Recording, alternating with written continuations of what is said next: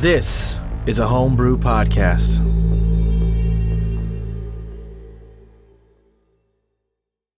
You're listening to The Homebrew, a sci-fi skin D&D actual play podcast. I'm Tyrell Nye, aka Heavy Arms Oliver, and I'm here to let you know we cut together a full recap. You can find it right after episode 55. If you're a person of action and you just want to dive right in, that's where to start. But if you're like me and you need to start from the very beginning, you can start at episode 0 with all of its beautiful flaws exposed for the world to see. Without further ado, this is The Homebrew. The darkness, the entropy, the abyss. It goes by many names, but whatever you call it, the end is coming. In the observable universe, for as long as we've looked into the sky, millions of stars have been born and died each day. Scholars, arcanists, and scientists began to record a new, disturbing trend about 1100 years ago. There were no new stars being born, and stars were dying at an alarming and increasing rate. This continued for generations, but little was done or changed outside of the academic community, and the responses from official governments were anywhere from straight denial to conciliatory actions. It was not until tragedy struck that the darkness began to be taken seriously. The Terran's homeworld sun suddenly died, without warning, seemingly without cause. Within 9 minutes, Terra was in complete darkness. Plant life began to die in days, and animals soon after that. Those that could not get off the planet starved or froze as the surface of the planet reached deadly levels of cold over the course of the next year. Innumerable lives were lost in the desperate evacuation attempt. No one was prepared. Scientific expeditions to dead stars yield no clues. The gods are silent on the issue. No progress has been made on any front, magical or otherwise. As the rate of star death increases, most models show a completely dark universe within 600 to 1,000 years. With no realistic solutions in sight, life for many has simply started to adapt to a new, darker normal. The church calls it the darkness. Some among their ranks believe it is a test, while others believe they are being punished for their complacency. The Artificers Guild calls it the entropy and believes the universe is simply winding down. They seek answers to their survival in ancient technology. Some looked into the abyss and lost their souls, roaming an absurd world with a death wish, killing and plundering without remorse. The rich seek to buy a ticket to survival.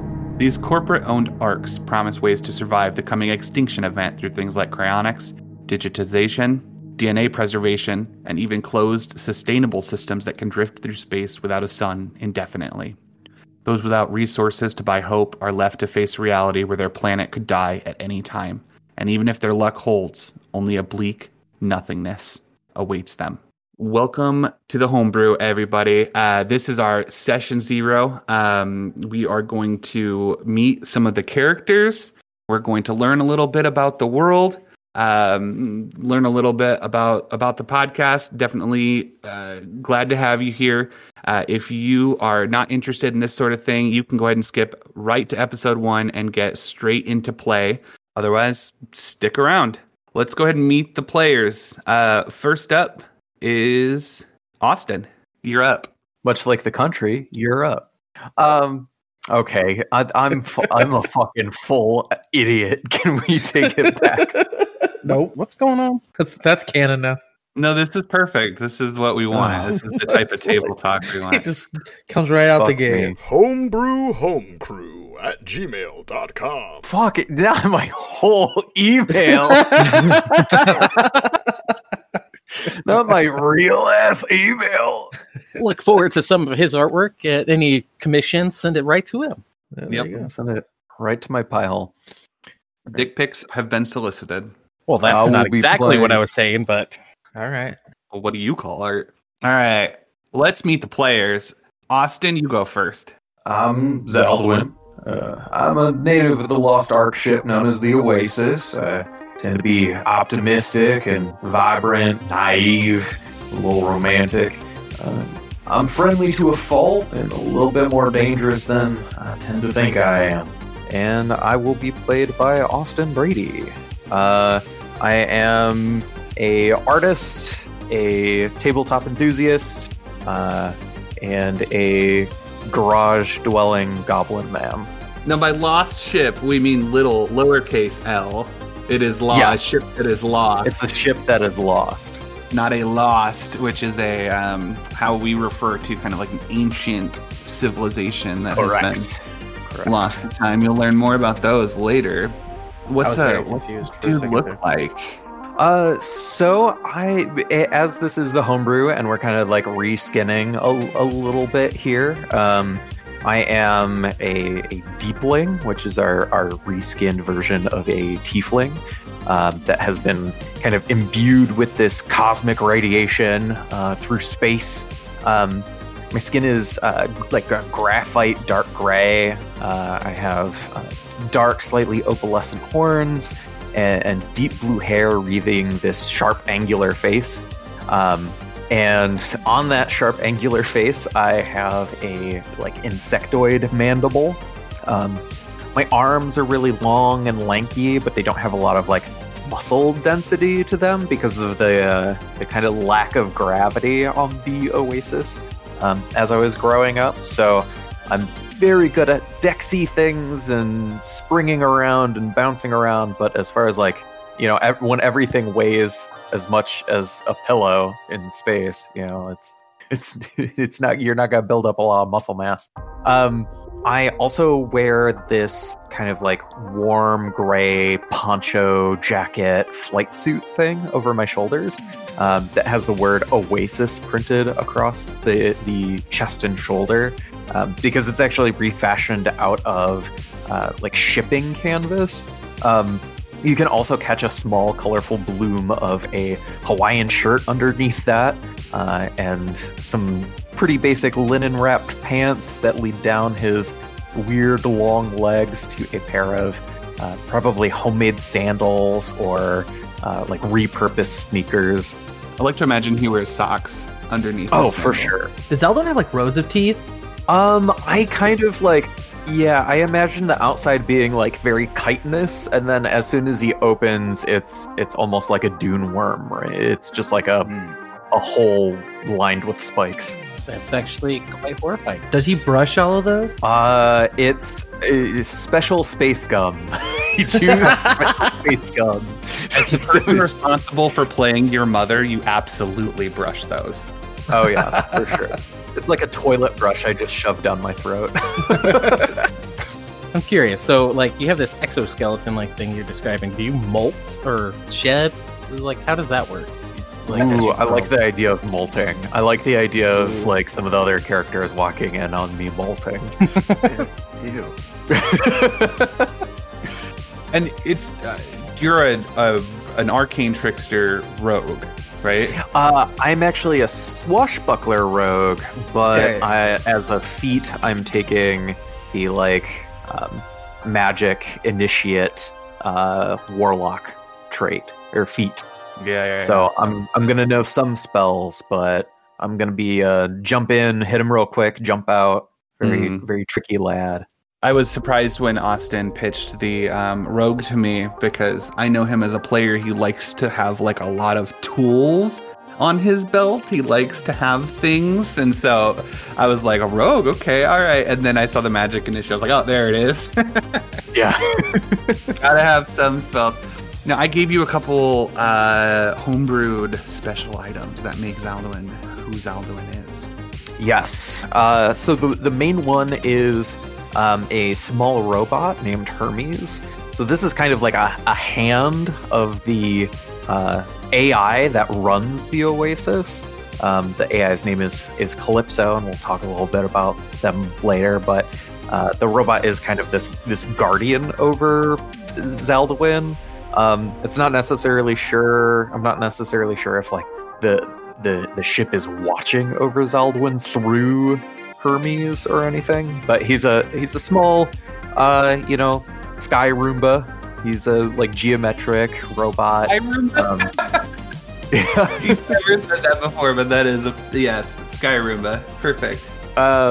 And he can like learn spells. He can record them and understand how they work and kind of like cast them back out again.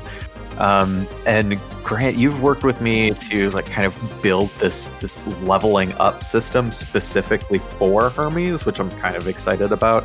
basically I earn experience points by tinkering with him that I can then use to build him up in specific ways. So I could eventually put like hacker's tools on him, or I could like mount a sword to him, or something like that. Mm-hmm. Yep, it's gonna be awesome. Yeah, Blind and then unicorn. yeah.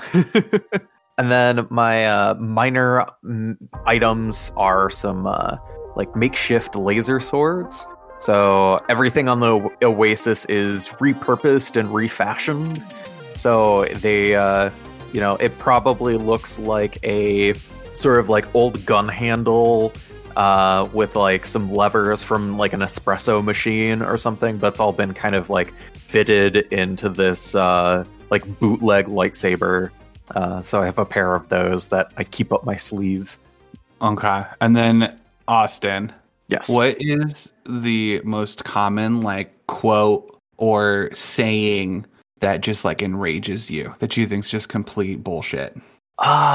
Like love means never having to say you're sorry. Oh my god. Yeah. I Good mean, one, like, right? 'Cause you should probably say sorry every once in a while. yeah.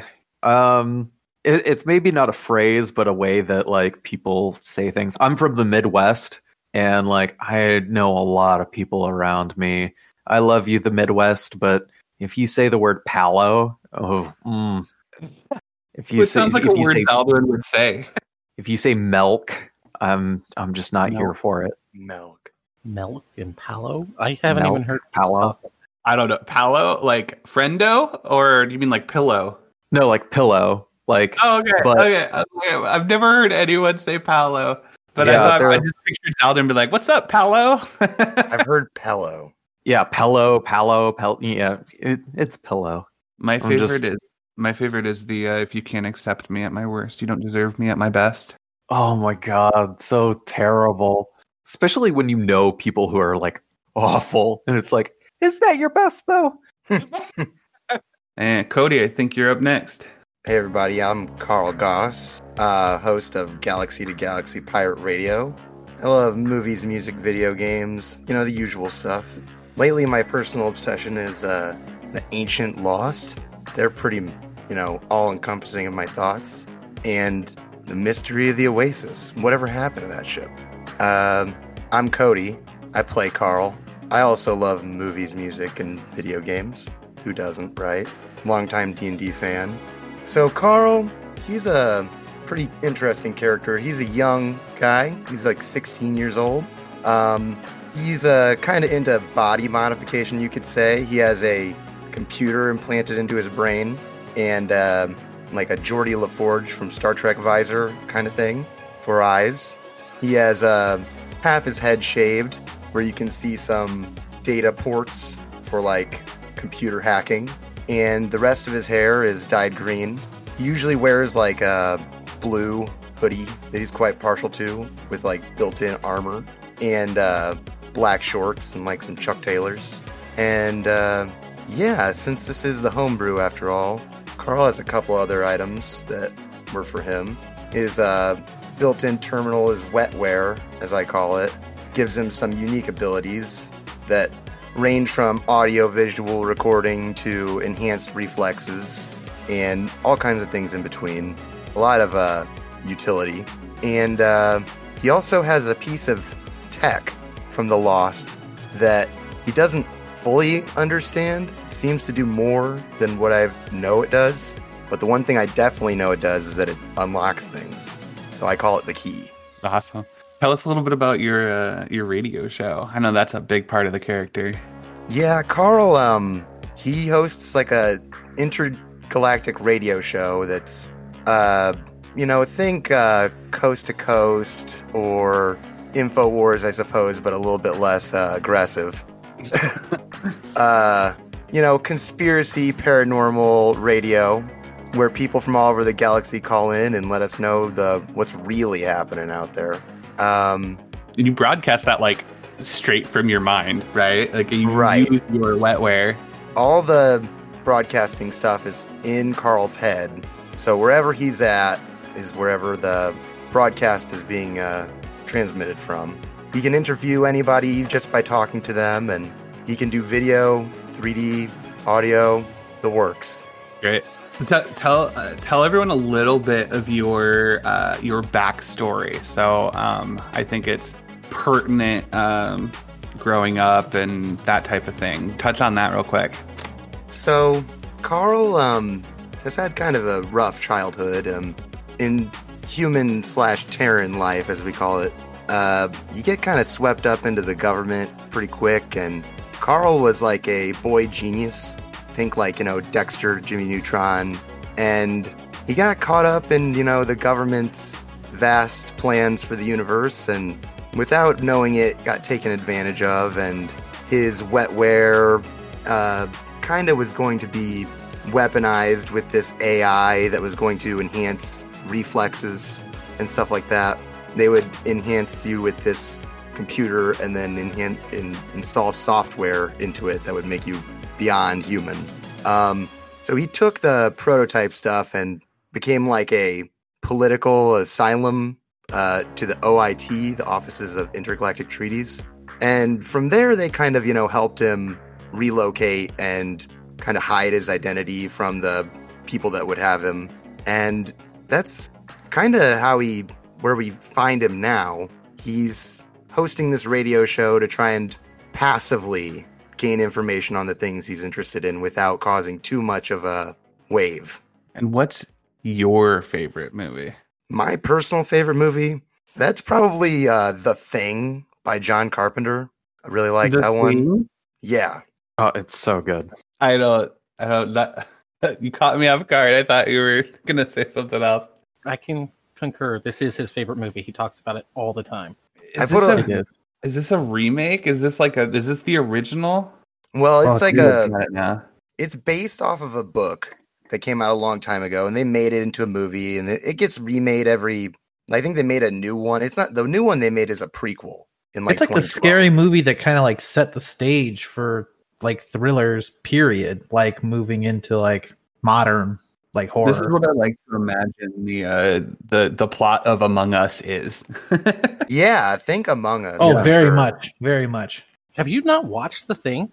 I haven't. I had to Google it. It was my clicky clack, and when he mentioned that, I had to go look at what that was. Oh my god. Oh, wow. Okay. All right. Yeah. I'll watch it. All right.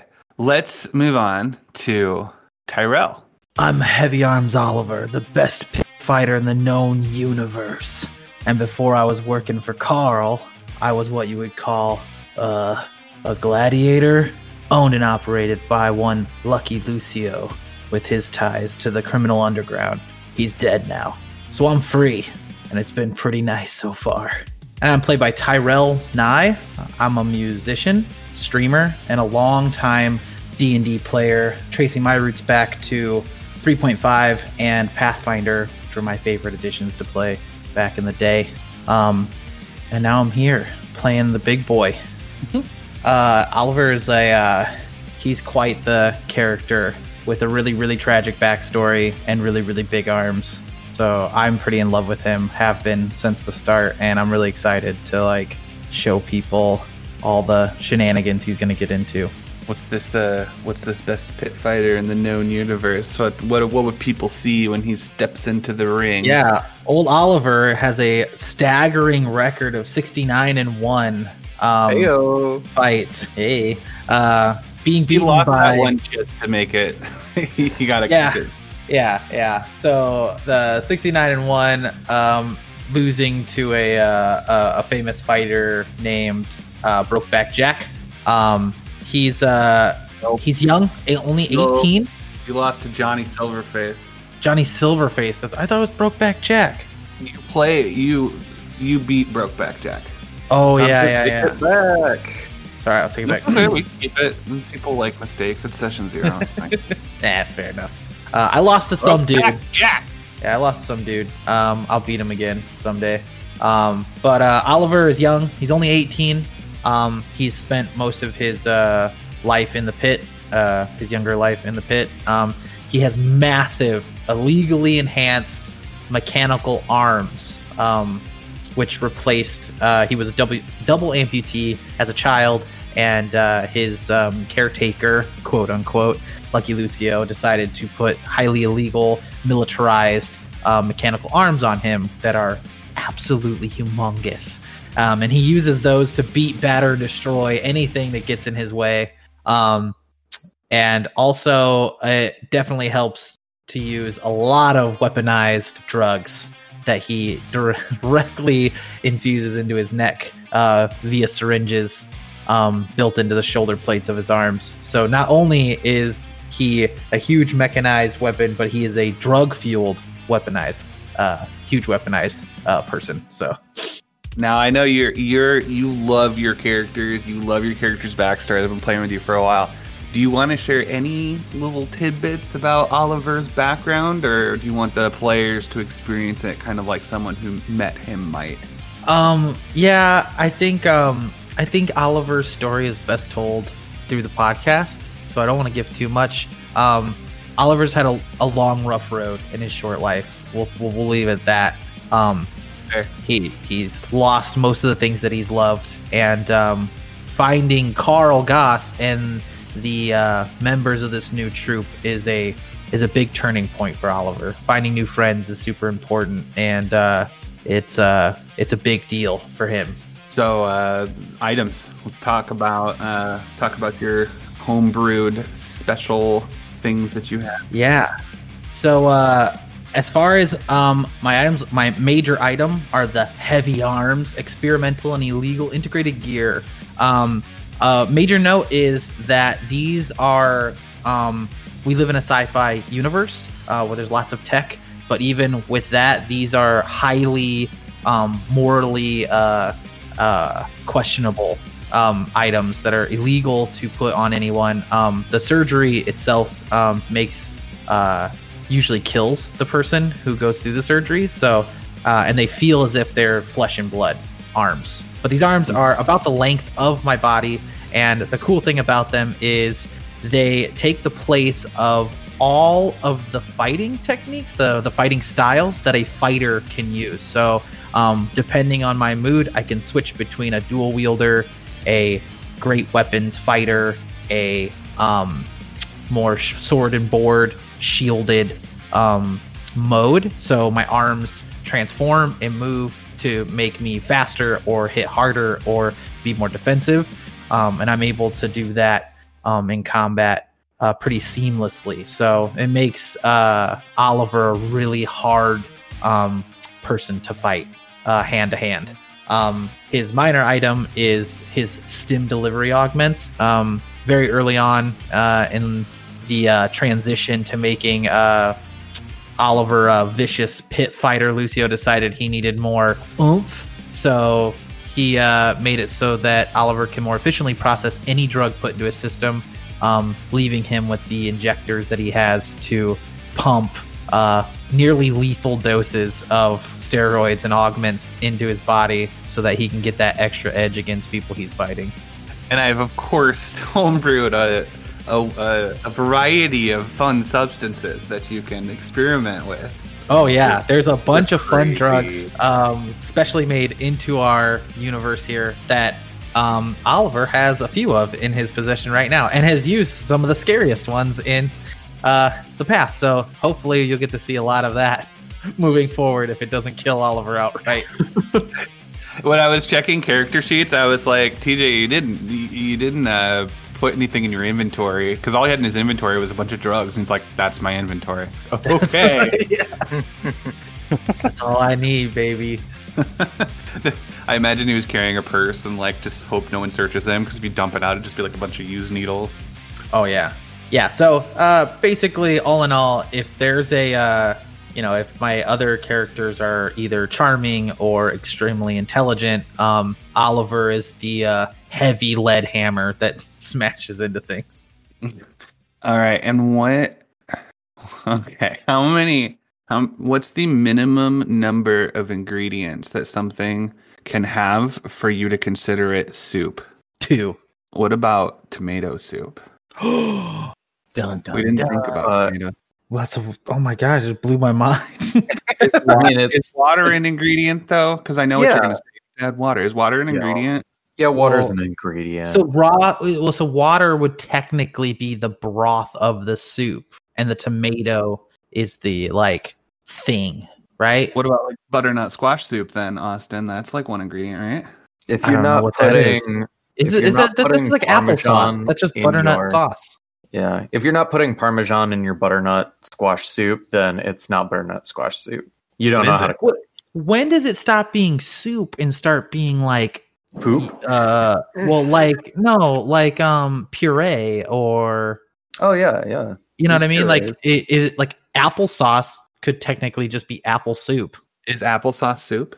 right? If tomato soup is soup, then isn't applesauce soup? It's an interesting No. question. Apple soup? I Something think to think about. applesauce is a soup for sure. And if that's how we're defining soup, what else is soup?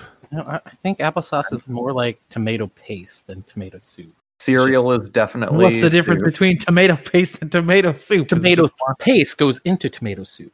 Why is cereal Oh. soup? Doesn't it have to be cooked for it to be soup? No. Oh yeah. Wait. No, because there's cold soups. There's There not. I are guess cold soups. I've heard this argument. Gazpacho is cooked. It's just served cold. This is true. Oh, Oh. milk is also pasteurized. So, and when it's not, it's cooked within the cow. Cow's body heat cooks the milk. No, I think you have to cook something. No, that's not. No, you have to cook the thing in broth. That's what makes it soup. I don't want to. I don't like. Okay. Well, listeners, you gotta boil your milk before you, you make your cereal. You want it Those to are the be facts. soup. If you're like, I need soup for breakfast, but I also want cereal, then yeah, cook it. Although at that This point, is I would why say, we're not starting a culinary podcast.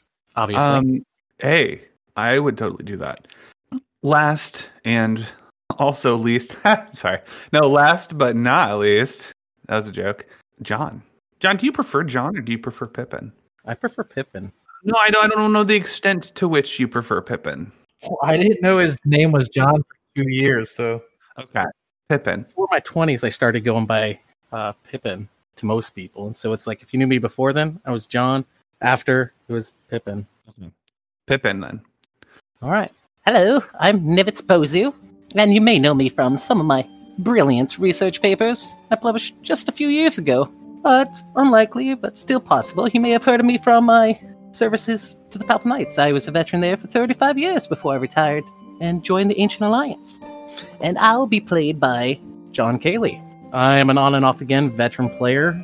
I'm a Leo, not that I'm sure what that means. And I like video games, a lot of them. What kind of video games you like?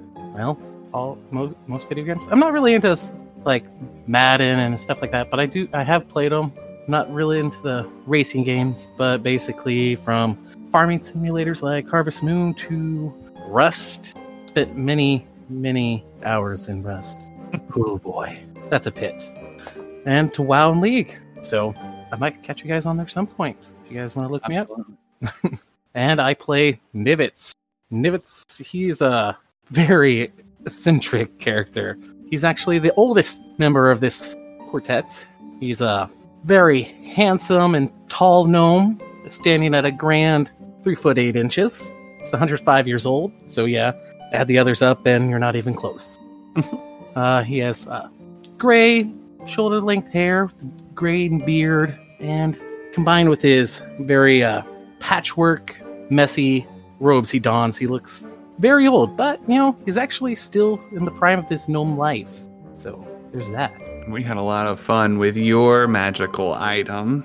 Well, items. I got my cool Ring of Mind Shielding, which is my minor item. It prevents outside people from being able to read my mind, tell what I'm feeling, if I'm lying. Just kind of protects me from outside influences. And it can be invisible upon command. It does have a really cool other function. It actually, if I die while wearing the ring, my soul can be stored inside of the ring. But that's if there's not another soul in my ring. Which is the big question because of my other item, the TCK G7, which is this really messed up item. Yeah, messed up. Once per long rest, I can clone myself, and it's like a quick cellular grown clone. Like it's rapid pace. Like within a couple seconds, it's just like a whole new Nivets, even with clothes. However that works, I don't know. But it's just very a skin. illegal. Oh, it's just the skin? That's actually... That helps. That helps. His clothes is a skin. His staff and everything is just like Lap rose. bone with skin that's just like pigmented to the correct colors. It's crazy.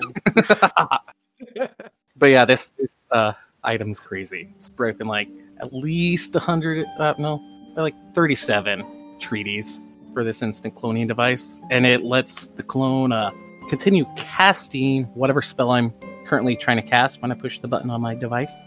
My clone can also cast cantrips. It has to stay like 30 feet with me, and after an hour, it instantly dies, or I may kill it. Because, like I said, Nivets is quite eccentric, and well, he's an oddball.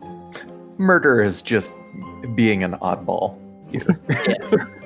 Well, So how do you know that you're not the clone? Oh, well, I assume I'm not the clone since I'm live longer than an hour, but that could be a side effect because the original me is dead and my soul's inside the ring, and so clone's taking my spot. But I don't know. It's crazy. Nivets may be a clone, everybody. Stay tuned for more. We'll never know. And then there's me. I'm Grant Milky. I'm the DM. I have been playing games my whole life. I love fantasy. I love sci-fi. Grew up on Lord of the Rings and Star Wars and like really nerdy Star Wars, like the extended universe books and stuff. I love like the Dark Tower series. Huge into just any sort of world where there's just like a ton of lore and a ton of history. I love really, really deep worlds like that, and I definitely get lost in them. I also I'm a dad, husband. I love cooking. Specifically, I'm an aspiring salumist, which means I cure and smoke sausage. I work in marketing right now, but I hope to sell the world some delicious meats someday. I've heard they're pretty good. Very proud of my sausage, and everyone loves my sausage. I've been told it is immaculate sausage. God, put your pants on. I don't know why I ever would with how much people like my sausage. So what's the homebrew? We're going to be an actual play D&D podcast, which means what you're listening to right now, it's happening. For the most part, you're getting like the same experience you would if you were like sitting at the table with us. We lightly edit for brevity or just like really ridiculous mistakes or like lost audio, things like that, and add some little touches like music and ambience. But for the most part, this is you're playing with us, you're hanging out. I would say everyone here, we're not like comedians or voice actors, but we are like D&D lovers. We really adore great storytelling, character development, the collaborative nature of all that. So I think that what you're going to get from this podcast is going to be a, robust world with interesting characters who have, all these different storylines that are interwoven together. And I think if you appreciate that type of thing as much as we do, then you're going to have a good time here. We're playing 5th edition, and it is skinned for sci-fi. As you might have guessed from the name, we love to homebrew, so there's a lot of custom monsters and abilities and items that we've mathed out and play tested, and we reskin a lot of our abilities for the purpose of RP. So like a fireball might be a grenade in our world, just depending on the character you're playing and how that works. So TJ Oliver's heavy arms, right? Like that's a versatile weapon that could be one-handed or two-handed, and he's RPing it as if he has two massive arms. I used a thing that's kind of like cybernetic die is what I called them, but it's essentially based on the psionic class for Carl. Things like that. If you're not sure what something is, feel free to ask us. Discord, Facebook, Twitter, whatever. It's in the game. It has rules. I will add stuff to D&D Beyond as we go, so you can hop in and use it, or if it inspires you, you can see kind of how I worked the math. But everything is actually something in the game. It's just a matter of what that is. And we'll try to describe what it is that we're doing. But if that doesn't happen, just feel free to ask us. The first campaign that we're going to be playing is called Absurdism and a Millennium Abroad. it is a crafted to be a very dark world with not a lot of good choices.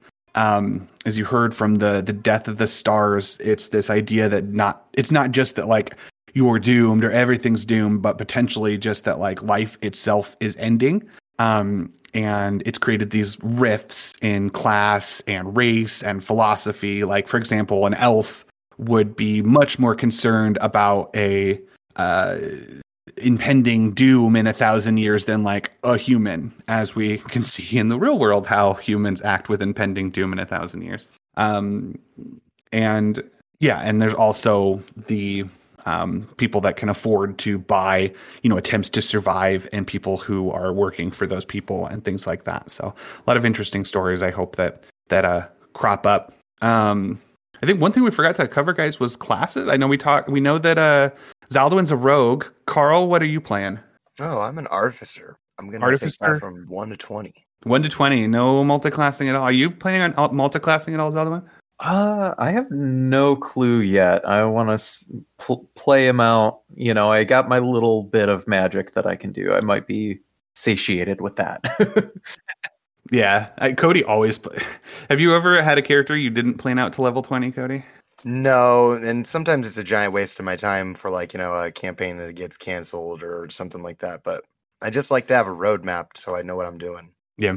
And Oliver?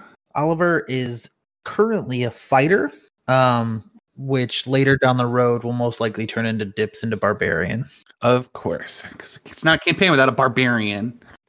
I mean, I feel like Oliver aesthetically should have been a barbarian right out the gate, but fighter works.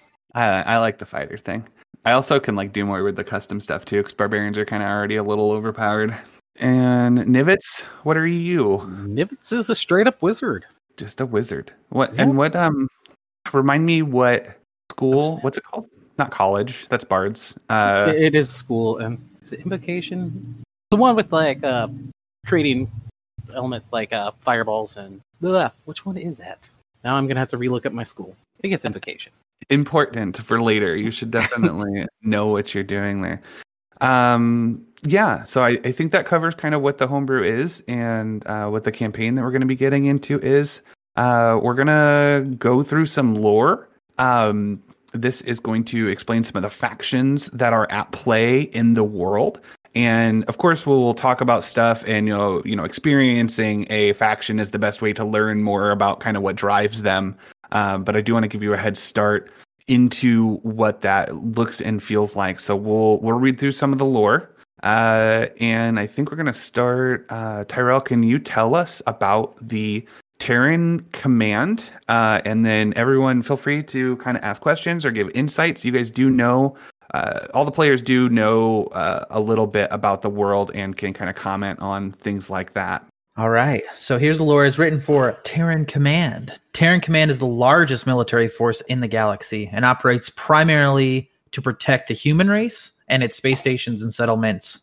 It is, however, perpetually involved in an innumerable number of smaller conflicts and peacekeeping arrangements. It is led by a council of 20 5-star generals who serve until death or retirement. 5 stars anonymously vote on an outgoing general's replacement. The council also oversees the administrative and civilian offices of the Terran Command. So basically, it is a military construct at its final form.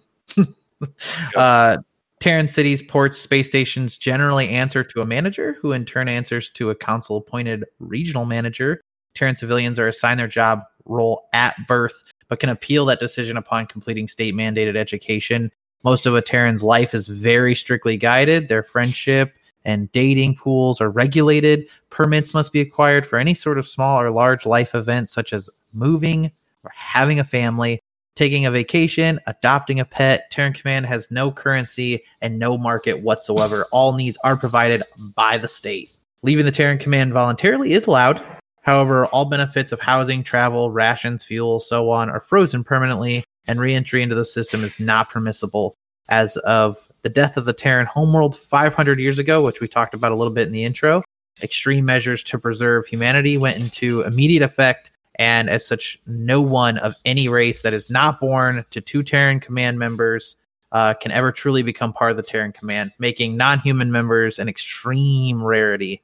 This has inflamed a long, scrubbed and rewritten history of Terran xenophobia, leading to an influx of young humans exiting Terran protection in protest. Terran Command entities lean towards lawful alignments, although certainly not always, or even usually good alignments. A Terran soldier could be part of mercenary protectorate assigned to a new settlement on the frontier of space. A Terran civilian could be an uncompromising lawyer living in an embassy that defends Terran interests. A Terran cleric or paladin could swear fealty to the state. So yeah, very super strict militant people now that we've lost our home world, and definitely not one for politics, more of do as you are told type group. Yeah. And it explains a little bit about Carl's past, too, about being identified as gifted at a very young age and having his life kind of planned out for him. Right. And now leading him to be the little punk rocker going against the man that he is today. Fuck the man. So tell me about the church. The church. So this is capital T, capital C. The church. So the church in our current game world, millions of years have already been lost to time or rewritten. I'm going to struggle today. You guys gonna hear me talk like this forever now. I'm just gonna be like this. Oh, I hate that. Okay, I'll start. In the current world, our game universe, millions of years of history have been lost to time or rewritten. Thousands of cultures, religions, and races have risen and fallen. The church believes that this ideal as its core tenet, and is at the same time a homogeneous embodiment of the truth. Church follows the ever and all host, which is a pantheon of all known and unknown gods. They believe that all beliefs demand equal study and worship, that every tenet of every faith deserves reverence. Even chaotic and evil gods and beliefs are accepted as ideas that demand attention and worship, even if they cannot be followed. They teach a general good and general spirituality. The church is by far the majority religion of all the settled planets. A paladin of the church would violently defend equality. A cleric or a monk might make a pilgrimage to a newly discovered non-spacefaring planet to learn as much as they could about the religion ways. A church wizard would likely be an archivist seeking ancient truths in abandoned ruins. The church claims autonomous rule over its properties and presences, whether that is in a space station or planet side. It uses night protection and trade union services, which are vital to the survival of many settlements, as leverage to establish colonies in its presence. I want to touch real quick on a paladin of the church would violently defend equality.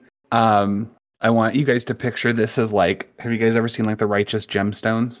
Yeah. No, I can't say I have. Oh, dude, I love that show.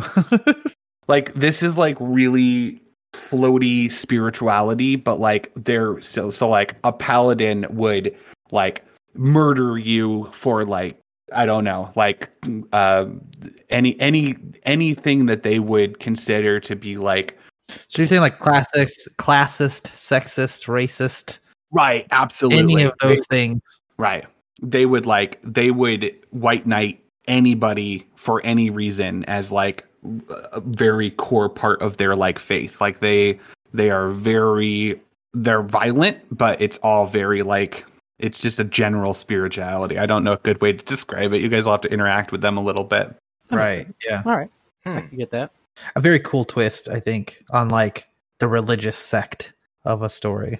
Right. Yeah. And I mean, this is like all world. Like this is like kind of like the Roman Empire kind of took hundreds of different spiritualities and like kind of combined them into like a homogenous like try and please everyone type of thing. Like that's what this is, but the billions of years of evolution and so on and so forth. And they've got three major arms, Pippin, the administrative, the military, and the trade. Tell us a little bit about those. All right, they have the papacy, the papal knights, and the trade union. The big. All right, the papacy is the administrative office of the church. They oversee the knights, trade union, and all the church settlements. The church believes its pope is decided by a divine appointment from the ever and all host, which is communicated by the cardinals during a conclave. Cardinals are in turn appointed by the pope from ordained bishops across the universe. The Vatican is a massive mobile space station that houses the papal offices. the Pope themselves, the Church College, which trains the Church clerics, paladins, bards, wizards, and the like, and the Church Museum, which houses all the known ancient artifacts that have been claimed by the Church. And then there's the military branch, which is the Papal Knights. The Knights are the military arm of the Church. They defend the Church territory against any and all bandit or raiders. They have their own leadership structure and answer only to the Pope. Recent events have led to accusations that the Knights are abandoning the Church principles by singling out enders for military action instead of seeking to understand and convert them, and taking a more of an offensive role rather than providing protection. Conversely, many within the Knights believe that the darkness is a punishment and warning from the ever and all host for the Church's complacency on the issue. The rift between the Church and the Knights' teachings has largely been ignored by Pope Cumberbatch the Ninth, which is many rumors abounding that the Knights are speaking and acting out of turn. And then its commerce is the trade union. Trade union is an AI-led, completely fair and open trade system that transports goods between worlds. It allows settlements and private ventures to succeed in a new way, providing a consistent form for export, income, and the necessities for survival in harsh climates. It is staffed primarily by robots, but there are penitents in its ranks. Prices are set via AI and are completely transparent, and all transactions are recorded and publicly available. On occasion, the complex AI will cause a warforged to gain sentience, and at which point they are compensated for all past services and welcome to the Church. There's no marketing competition, promotions, and nothing sold that is not deemed essential. Food, fuel, toiletries, etc.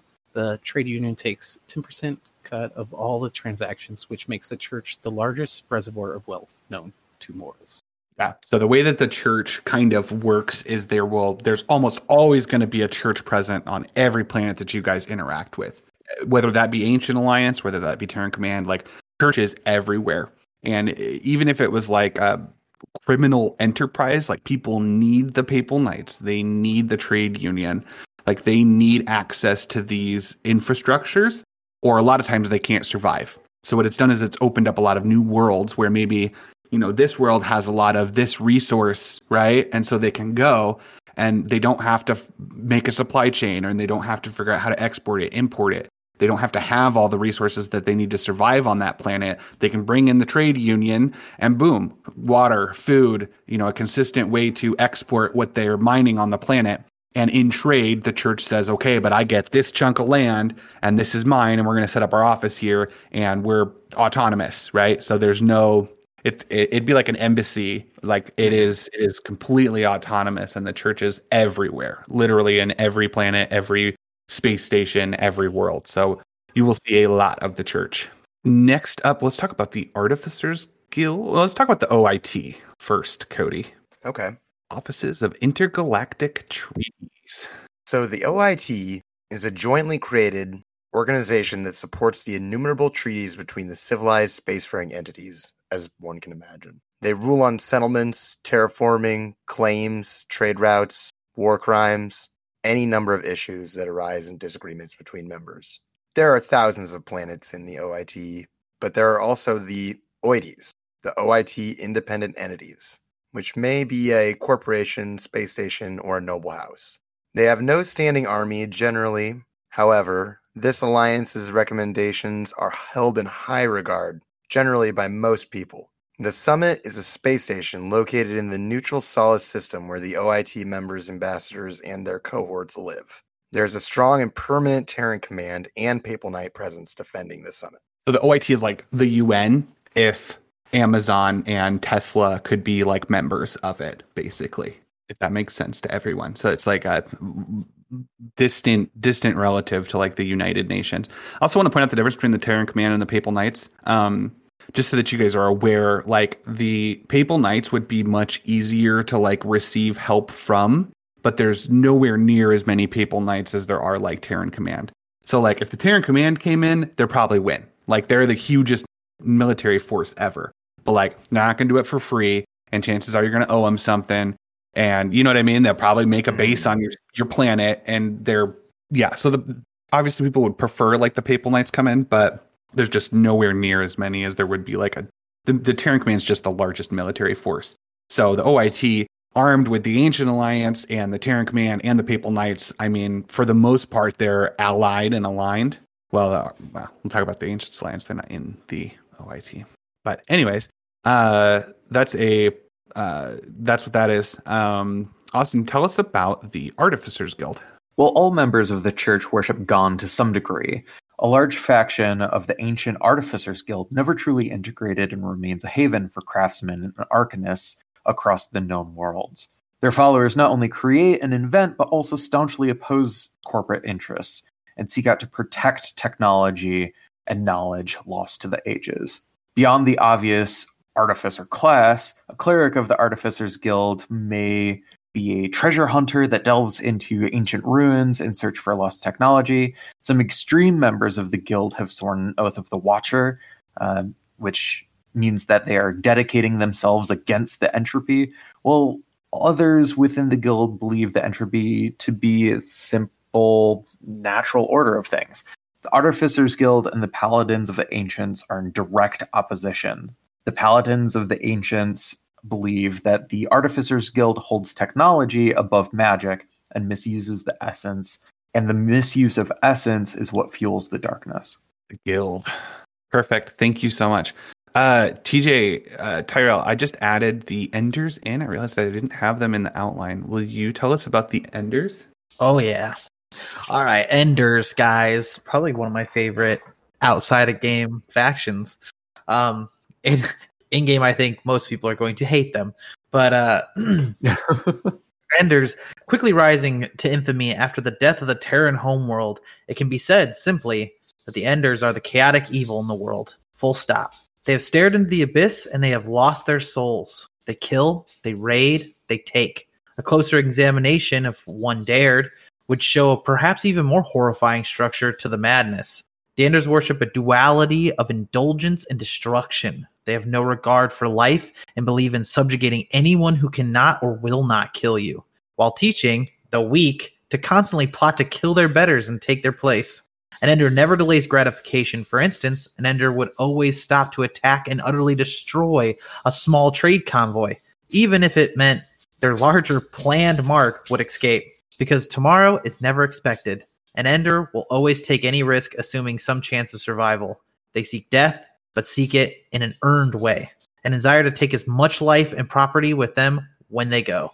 An Ender commits ritualistic suicide at the age of 30, regardless of race. Ender captains never assault or interfere with each other unless one of the above tenets is proven to be broken, and no one in the captain's tribe is powerful enough to do the job. There are little to no recorded conversations with or study of the Enders due to the nature of the cult, but it is rumored Ender captains claim to answer to the End, which some say is the Ender name for the darkness. There's one chilling viral vid, however, of an Ender captain screaming, "The end is coming," whilst being dragged to the gallows by the church. When asked, "What is the end?" he answered simply, "I am the end." As you would guess, too, with the kind of their suicide ritual that they do, the younger races tend to be Enders more often. Humans and things like that. Much more common. The baby races. The baby races. Speaking of baby races, let's talk about... Baby racist? No. Baby racist. Let's talk about... What's a baby? Babies aren't racist. Racism's learned. You could be racist against babies, maybe. Maybe baby racist. Let's talk about not baby racists. The Ancients Alliance.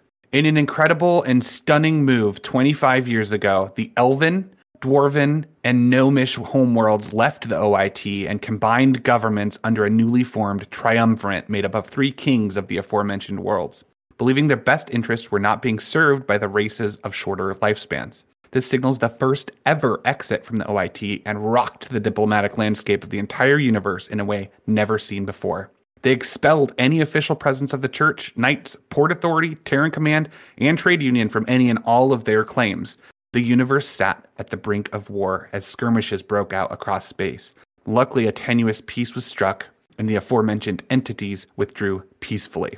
The Ancients Alliance overnight became a massive and threatening force that spans hundreds of settlements and stations beyond the mentioned homeworlds. Those of any Elven, Dwarven, Gnomish, and any other race considered ancient by AA rulings such as like the Drow, Ifrit, Sylph, etc., were granted immediate Ancient Alliance citizenship.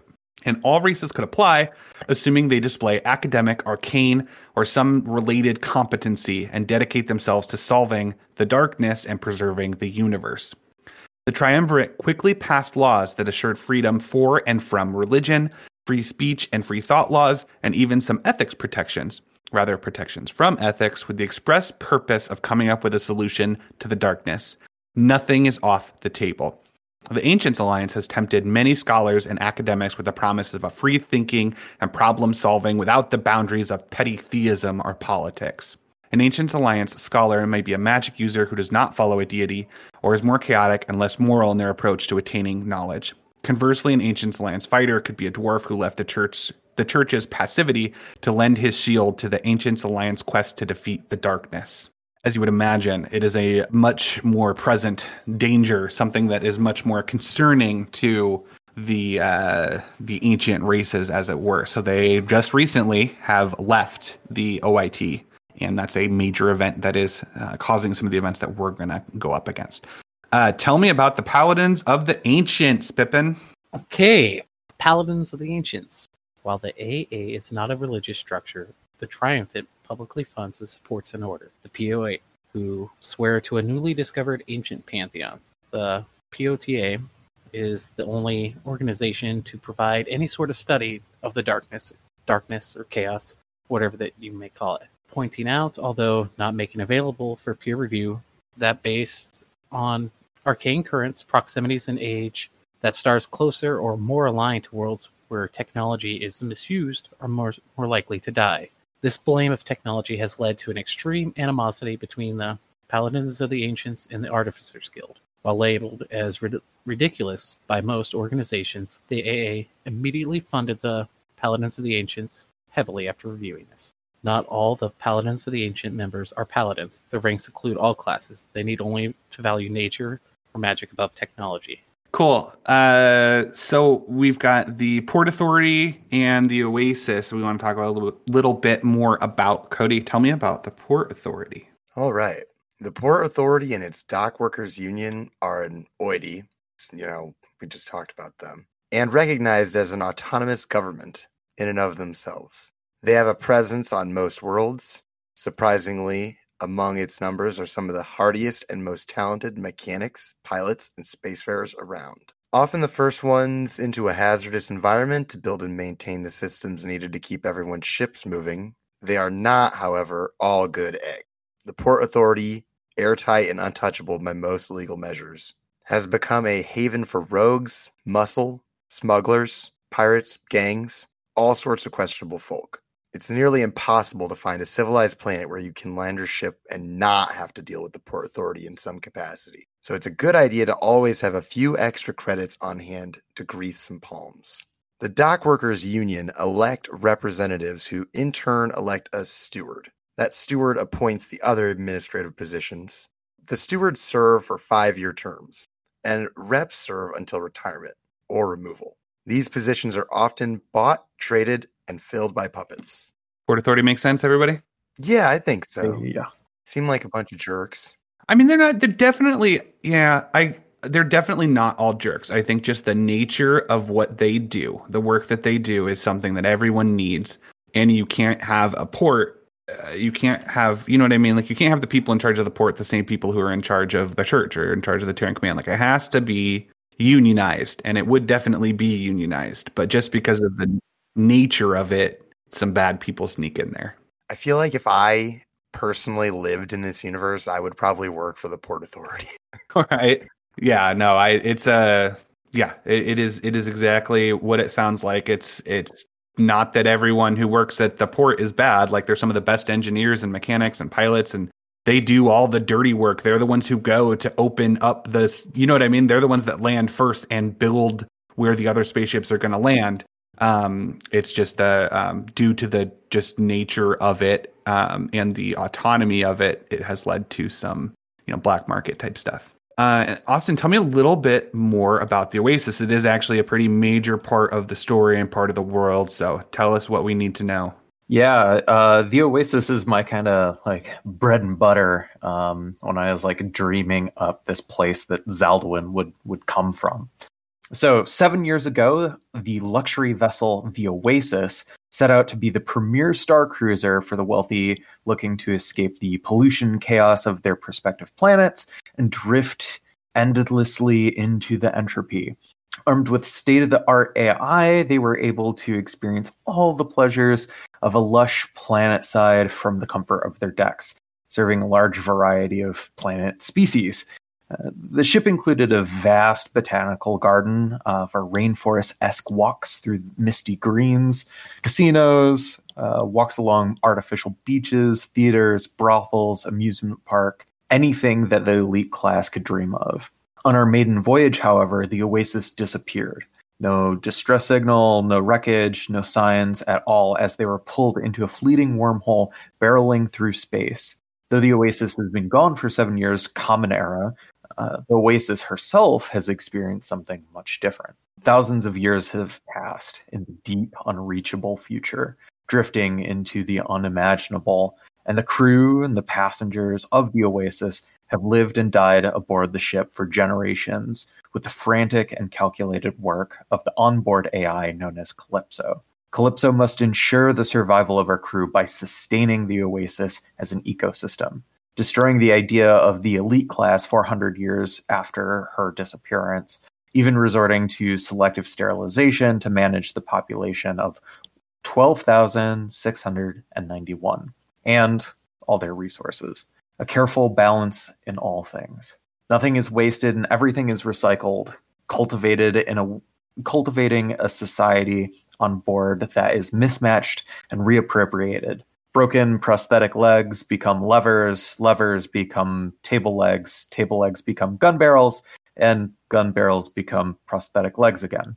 The onboard rainforest park has become somewhat of a sustainable food forest.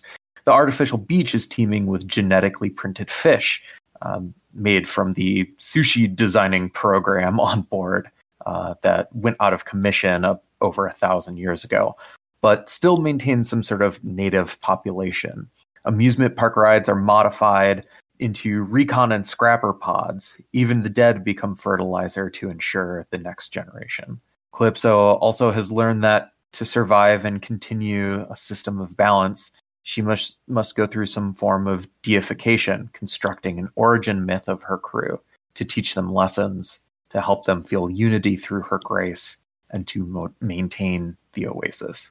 In this future, Calypso has never once landed on a planet and has steered the Oasis away from unknown, unimaginable beings, occasionally forced to interact with merchants, galactic aid ships, warships, and unfathomable species, making the Oasis a hodgepodge of incompatible ship parts, Frankensteining its way through space.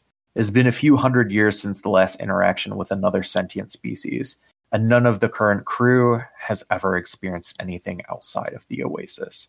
The crew themselves have not only cultivated new cultures and civilizations on board the ship over thousands of years, but deep space radiation and a defunct gravity system have altered their biology, causing a decrease in muscle mass, an increase in joint range, and other physiological discrepancies from their ancestor holotypes. Calypso's plan has also minimized the risk of inbreeding by selective breeding rituals, basically an arranged marriage between crew members that's determined by the AI, as well as gene editing hardware.